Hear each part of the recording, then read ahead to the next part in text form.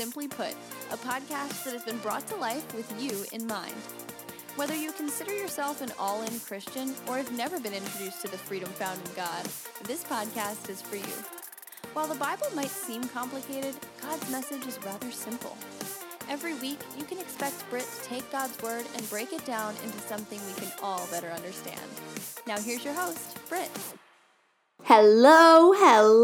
I am so glad you're here.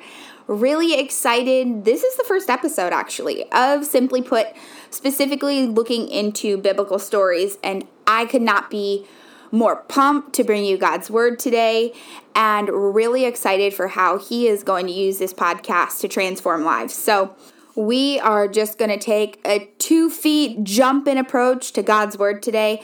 And over the next 2 weeks, we're going to be looking at 2 stories that take place in tandem. So starting in Luke chapter 1. And the 2 stories we're going to look at are first Elizabeth and Zachariah, who are the parents of John the Baptist, and then Mary and Joseph, who are obviously the parents of Jesus. So John the Baptist and Jesus were born about 6 months apart, but the thing they share in common is these 2 men specifically were really birthed through the Holy Spirit. And obviously Elizabeth and Zachariah had to put in the work and Mary didn't, but because Elizabeth was so old and so barren, this child, John the Baptist, was truly a gift from the Holy Spirit. So the story starts out with Zachariah on mission. And while he's on mission, an angel of God visits him. Now we first see this angel of God appear at the right side of the altar of incense. And when he appears to Zachariah, Zachariah is a little bit freaked out. Luke 1:12 says, when Zachariah saw him, he was startled and gripped with fear. But the angel said to him, do not be afraid, Zachariah. Your prayer has been heard. Your wife Elizabeth will bear you a son, and you are to give him the name John. The angel of God goes on to tell Zachariah how great John's legacy will really be. And Zachariah responds like most of us probably would if you were visited by an angel at an altar out in the middle of nowhere randomly. He says, with all due respect, angel of God, how can I be sure of this? I am an old man and my wife is well along in years. AKA, are you sure about that? Because I'm a little bit old, she's a little bit dusty, and I'm not too sure that's possible. Pause here. If an angel of God visits you, maybe don't doubt him. Just go with it and believe that the miraculous is going to happen, because here we see the angel respond and he discloses his name. He says, I am Gabriel. I stand in the presence of God and I have been sent to speak to you and tell you this good news. And now you will be silent and not able to speak until the day this happens, because you did not believe my words, which will come true at their proper time. Ooh. If I'm Zachariah, I'm probably like, oh boy, this is going to be bad. So immediately Zachariah is silenced. And it's easy to read this and say, yeah, well, he doubted God. But I think it's so powerful that his words were blocked, because if you think about it, God spoke the whole world into existence. So if there is one thing God knows better than anything, it is the power of words. God knows that what you speak out loud really can happen. I mean, think about it. Genesis 1:3, and God said, let there be light. Genesis 1:6, and God said, let there be expansion. Genesis 1:9, and God said, let the water under the sky be gathered in one place and let dry ground appear. Genesis 1:14, and God said, let there be light in the expanse of the sky to separate the day from the night. Genesis 1:20, and God said, let the water teem with living creatures and let birds fly above the earth across the expanse of the sky. So God created the creatures. Do you guys see that? Everything God said, then God created, which tells us that our words not only have the power to speak something into existence, but they have the power to create something that's new. A couple weeks ago, I went to this University of Bridgeport Awaken event, and my friend August said something so profound. She said, the greatest nation in our world isn't Africa, and it's not the United States, and it's not Europe, and it's not Asia. The greatest nation is our imagination, because in our imagination is where God resides. What you think, you speak. And when you speak, something is created. That's why over and over in Genesis, we see God said, God created. God said, God created. See, your words that you say have the power to create. All right, let's get back to the story. So Zechariah is now silenced, and he walks out of the temple, and he can't speak. And so people recognize that God has given him a vision, and he's trying to now tell them with his hands what happened in the temple. And this is like so many of us. I'm guilty. Like, let me just raise my hand. God gives you a vision, and he's pretty clear that you're not supposed to tell anybody. And what you do is you like beat around the bush. You're like, well, I can't tell you, but it's gonna be great. And it does this, and it does this. And I just feel like God's probably up there like, didn't I just tell them not to tell anybody? You guys, I'm like so guilty of this. I feel really even guilty saying this. Convicted. I'm convicted. Because that is so true. We just tried to disclose without disclosing a dream God has given us. And the problem is in this, we think we're still being obedient to what God asked us to do, but we're not. See, because when God asks you to keep something close to your heart, it's not because he doesn't love you, and it's not because he doesn't want you to have the approval of others. It's because he knows when you open up those dreams, when you open up those visions, before he gives you that green light, you become vulnerable. You become quick to compare. I mean, there are so many traps we fall into when we start talking about a dream or a vision that God has given us without allowing the whole dream to be birthed inside of you. And that is exactly why I believe God chose to silence Zechariah.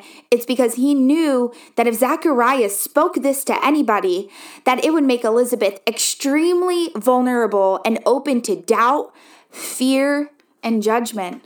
One of the greatest examples I believe we see in the Bible about this idea of treasuring just a dream that is being birthed in you is in Luke chapter 2:19, where it says, "But Mary treasured up all these things and pondered them in her heart." See, there are some things you need to stop putting on Facebook and start bringing them straight to the Father. All right, so we have got to get back to God's word. So Zechariah comes back from the mission field, and if I had to guess, he's probably singing, "My mind's telling me no, but my body." All right, so anyways, so him and Elizabeth get physical at some point, and she becomes pregnant. And so for 5 months, both of them remained in seclusion, and we see that in Luke 1:24. The Bible doesn't go into why they remained in seclusion for 5 months, but if I had to guess, it goes along with that same idea of protecting what God has birthed in you. And so by Elizabeth remaining in seclusion, what she ultimately did was she kept this miracle between her and God. And, I don't know if by seclusion, they meant isolation. I don't think Elizabeth was isolated, but I do believe she was secluded, which means she was probably extremely choosy about who got to walk through this miracle with her and what she allowed her spirit to be open and vulnerable to towards other people.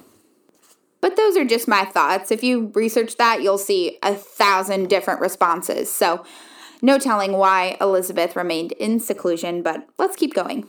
So Elizabeth is 6 months pregnant when the angel of Gabriel then goes to Mary and tells her that she will also receive a baby through the Holy Spirit. And you guys have to laugh at just everything that happens next. So Gabriel visits her and he says, "Greetings, you who are highly favored. The Lord is with you."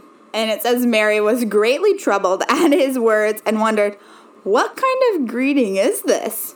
But the angel said, "Do not be afraid, Mary. You have found favor with God. You will be with child and give birth to a son, and you are to give him the name Jesus. He will be great and will be called the Son of the Most High. The Lord God will give him the throne of his father David, and he will reign over the house of Jacob forever. His kingdom will never end. And Mary, as a 13-year-old, asks a question that I think many of us, regardless of our age, would ask. She says, "How can this be? I'm a virgin." And the angel answered, "The Holy Spirit will come upon you, and the power of the Most High will overshadow you. The Holy One to be born will be called the Son of God." And what he says next, I think, is proof that God doesn't want us walking alone. See, Gabriel says in verse 36, "Even Elizabeth, your relative, is going to have a child in her old age, and she, who was said to be barren, is in her 6th month, for nothing is impossible with God." See, what happens when God births something great in you is he will give you people that, although they might not be the same age and although they might not be the same demographic, they too carry that dream deep within. And the thing is, you don't have to go find these people. You don't have to run around telling everybody about the dream God has given you and you've got to find this person to do life with. No, you don't have to do that. All you have to do is seek God and remain aware of the people he puts in your path, because I promise when you do that, you will encounter the exact people you need to carry out a dream or a vision that has been birthed inside of you. So when Mary receives this news, she immediately takes off to Elizabeth and Zachariah's house in Judea to confirm what the angel said. And it says, Elizabeth heard Mary's greeting, the baby leaped in her womb, and then Elizabeth was filled with the Holy Spirit. Now, I had to break this down a couple times, so to just walk through this, Mary goes to Elizabeth, John the Baptist jumps in Elizabeth's womb. Elizabeth is then filled with the Holy Spirit, which validates in Mary that she was carrying the Son of God. And we know this because Elizabeth says in verse 42, "Blessed are you among women, and blessed is this child you will bear. Why am I so favored that the mother of the Lord should come to me?" But at this point in time, Mary hasn't even told Elizabeth about what the angel of Gabriel told her. And I know what I'm about to say next is so countercultural because we look for validation in so many things, whether that be friendships or social media or our jobs. But here's what you need to understand is that when a dream or a vision has been placed inside of you, God will confirm that, whether that be through his word, through your friendships, through people you encounter. Because what God knows is a dream or a vision will be revealed before it's released. All right, fast forward. So John the Baptist is born. And when the officials come to circumcise him, they go, "Great, so we're going to name him Zachariah, right?" And Elizabeth stops him and is like, "No, his name is John." And the people circumcising John the Baptist look at Zachariah for approval. They're like, "So you know how this goes. We're supposed to name this guy after you. There isn't anyone in your relatives who have the name John. Zachariah, are you okay with this?" And in Luke 1, verse 63, it says, "He asked for a writing tablet, and to everyone's astonishment, he wrote, 'His name is John.' Immediately, his mouth was opened and his tongue was loosened, and he began to speak, praising God." When I read that, I couldn't help but wonder what was going through Zachariah's head throughout the whole 9 months that he couldn't speak. Was his faith transformed? Did he really begin to believe that God can do the impossible? Because here's what I know is God wants to do something greater than a Facebook update. God wants to use you to bring forth his message and live out things that people believe can't be done. Don't waste your dream or vision on instant gratification and approval for others. Take the time to put in the work behind the scenes. Take the time to get silent.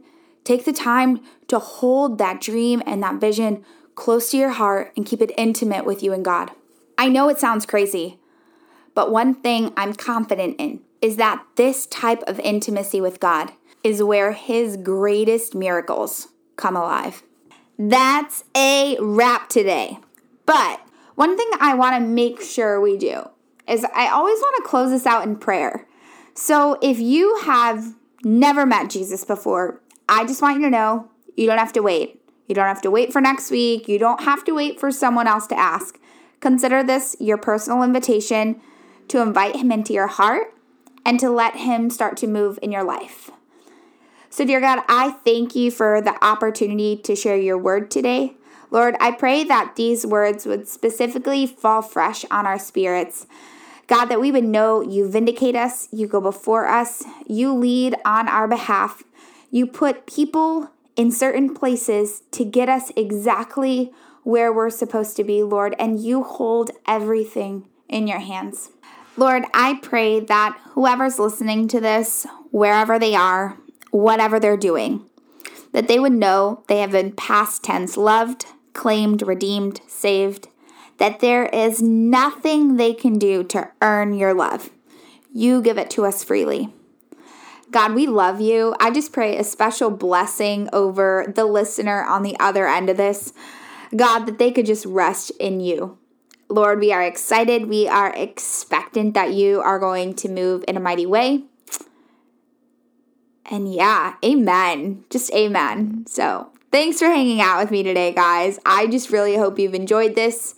If you have, like, comment, subscribe. I think that's what you do. Otherwise, just come hang out with us next week. Look forward to seeing you guys. Have a great week. Bye, guys.